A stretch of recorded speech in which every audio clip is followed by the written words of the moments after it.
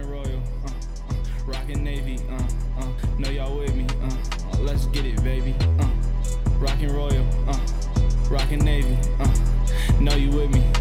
Welcome back to another edition of the Cougar Beat podcast, brought to you on KSL.com with your host Sean Walker, BYU beat writer, covering all things Cougs here on this early signing day. Happy early signing day, November 8th, 2023, to all who celebrate. BYU was celebrating a lot today with a couple of new additions as part of the early 2024 signing class across a lot of sports, basically all sports but football, able to sign during a week-ish, 10 days, it might be 10-day window, somewhere in there, 8-day window, somewhere in there.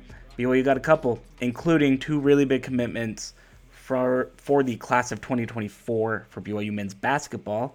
That's four-star power forward Isaac Davis, the 6'7", just about 8.8 rebounder out of Hillcrest High in the Idaho Falls area.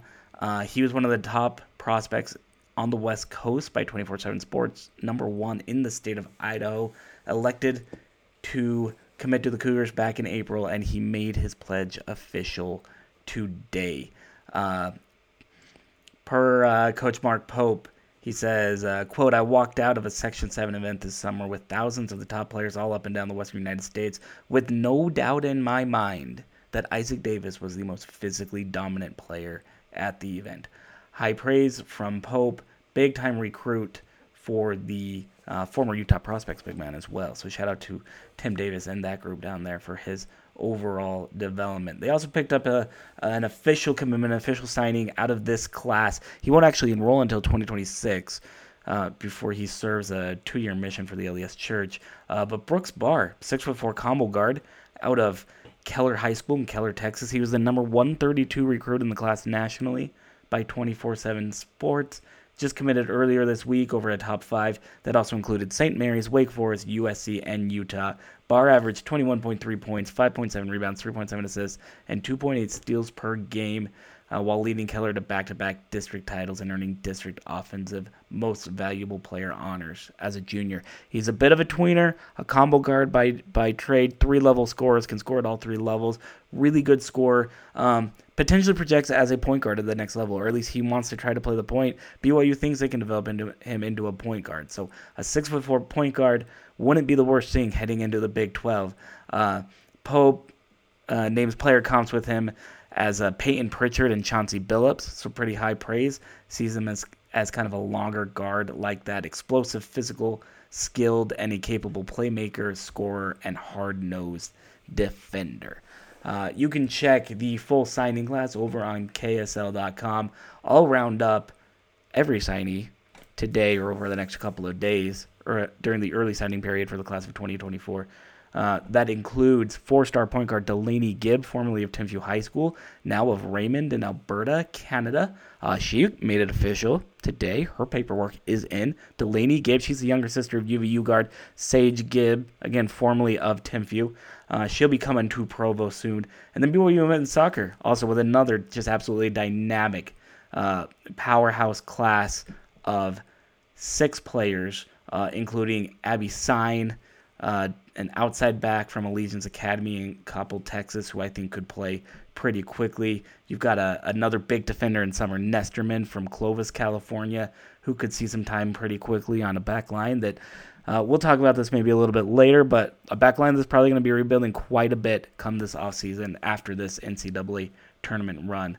Alta High's Ella Labrum and Maple Mountain's Mika Kromenhoek also a part of that class. So once again, KSL.com, we'll get you covered on all of the BYU signees over there. We'll be updating it today and over the next couple of days as new commitments make their ink official. We've got baseball, we've got men's golf, of course, men's and women's basketball, women's soccer, just about everything but football right now.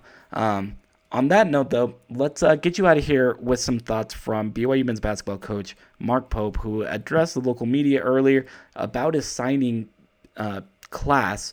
And I asked him just kind of what he felt this group, namely Brooks Barr and Isaac Davis, with the addition of Colin Chandler returning home from a mission this spring, what they kind of bring to BYU as they move into what will then be their second year of the Big 12. It's interesting. Both these guys have ready-made kind of college Big 12 bodies in the sense of their physicality. Brooks is a really, really physical, incredibly explosive backcourt player. He would be the first one to tell you he's not crazy vertical, but laterally change of direction, turning guys' hips. I felt like of everybody I watched this summer in all of high school basketball, I didn't see a single player that was able to turn guys' hips more quickly or efficiently or without any help from any action. He's got an explosiveness that's really special. He's got big shoulders, and he's a great combination of physical and explosive. Like, guys, I think about, if you watch him, it's really hard not to see some Peyton Pritchard in the angles that he can get to as he turns the corner and the way he can change direction. And then, for the old people in here, which is just me and Jay, really are the only old people here. Chauncey Billups is a guy that was really, really physical, to get where he wanted to go, that made big shots. And I think he's really special. And Isaac, I had a really great experience with Isaac Davis. I think this was in our press release, but it's not every time that I walk out of a major AAU event and feel like the guy that we're chasing was the most physically dominant player at the entire event. But we talked about it as a staff walking out of Section 7 and really felt like Isaac Davis was the most physically imposing player. And that's the best players all up and down the Western United States. And he's, his motor continues to grow, and he's becoming more and more vertical. And clearly, he's got athleticism across sport lines. And so I'm really excited about both these guys in terms of the bodies and the physicality that they're bringing the first day they walk on campus, that fits into this league. All right, we'll go with Jay and then Mitch. Hey, Mark, it might be an exercise in futility to try to figure out your scholarship number, how many you got left or whatever, but will you be signing any guys with this next, whatever it is, a week, 3 days period, or in the spring, or is that just to be determined with the transfer portal and all that? Yeah. So, there's still a week left in this signing period. There is a player that we're having conversations with right now. I'm not sure how that's going to go. Probably not even allowed to say that. I think I can say that much probably.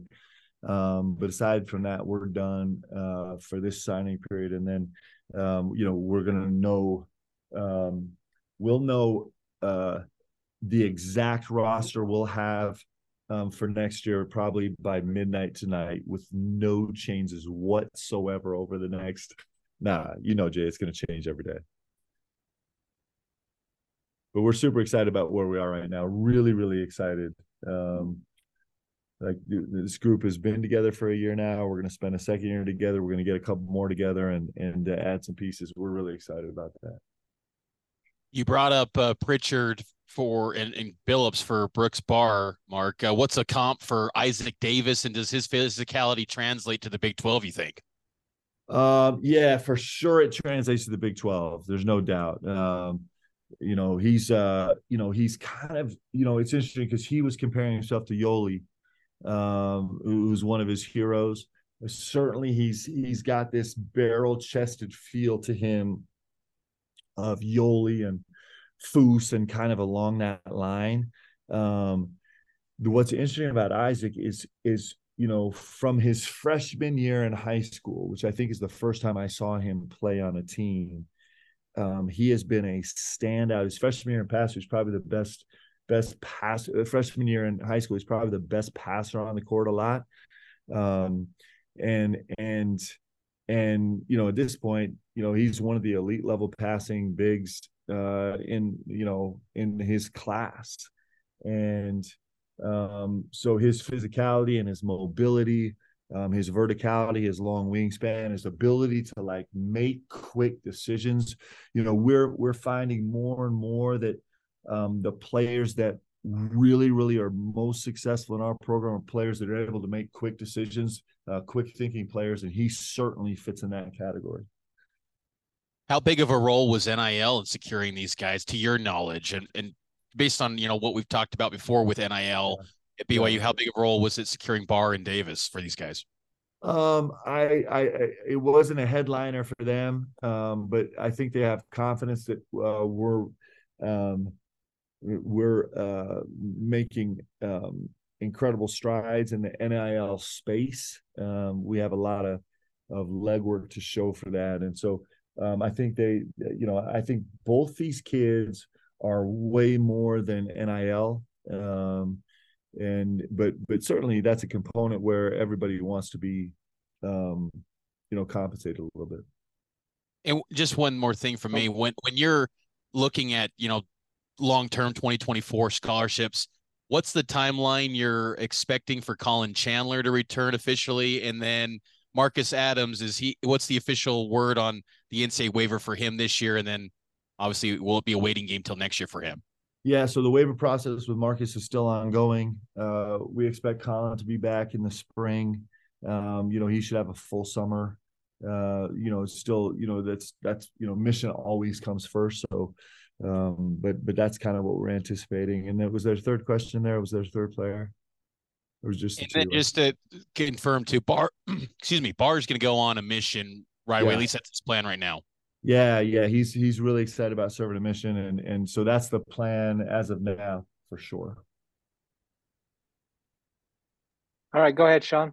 We have time for 2 more questions. No, I was just going to ask about a Marcus Adams update. Anything that you could add to that, coach, and specifically with Colin, because I guess he was fully signed for you guys. You're allowed to talk about him and whatnot.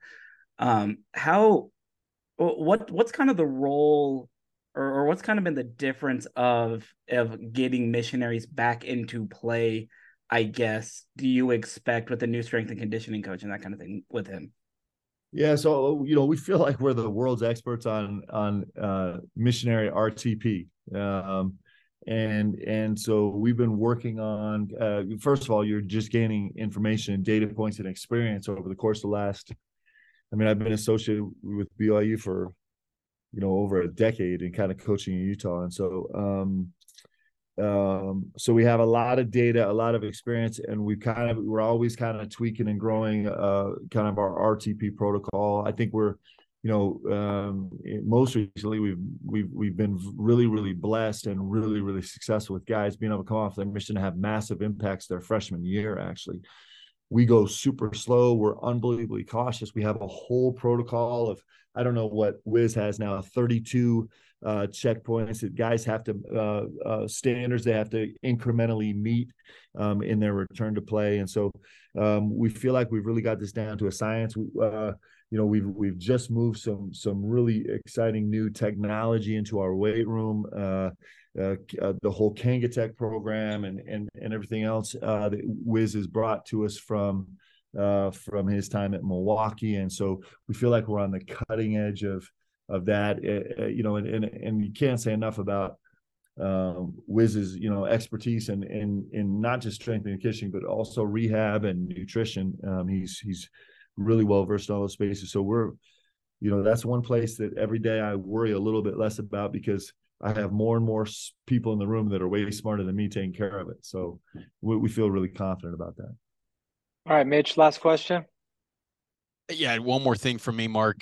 Being in the Big 12, do you feel like that allows you to be more patient when extending offers to prospects? Because in the past, it seemed like BYU was always trying to be maybe the first in the door. Has that allowed more patience in the process to determine when you're going to extend an offer to a kid? Yeah, maybe a little bit. I mean, I just don't like doing it early. I just feel like offers increasingly are meaningless, and I just don't like it. Just on a personal, like for me personally, people kind of extend offers on the first time they've seen a kid when he's a freshman or a sophomore. And it's just not, like for us at BYU, like talent or ceiling is actually not the most important marker of the kids we recruit. It's really important for us to get to know kids. It's really important for us to kind of have a view of their insides. We really believe here that, we're going to have a pool of 10,000 potential basketball players that could come into our program on any given year. And the way you differentiate those, the way that you find out successful is you get to know them well enough to know kind of how they're built and what's inside them and what they're chasing and what their long-term motivation is and, what their character feels like.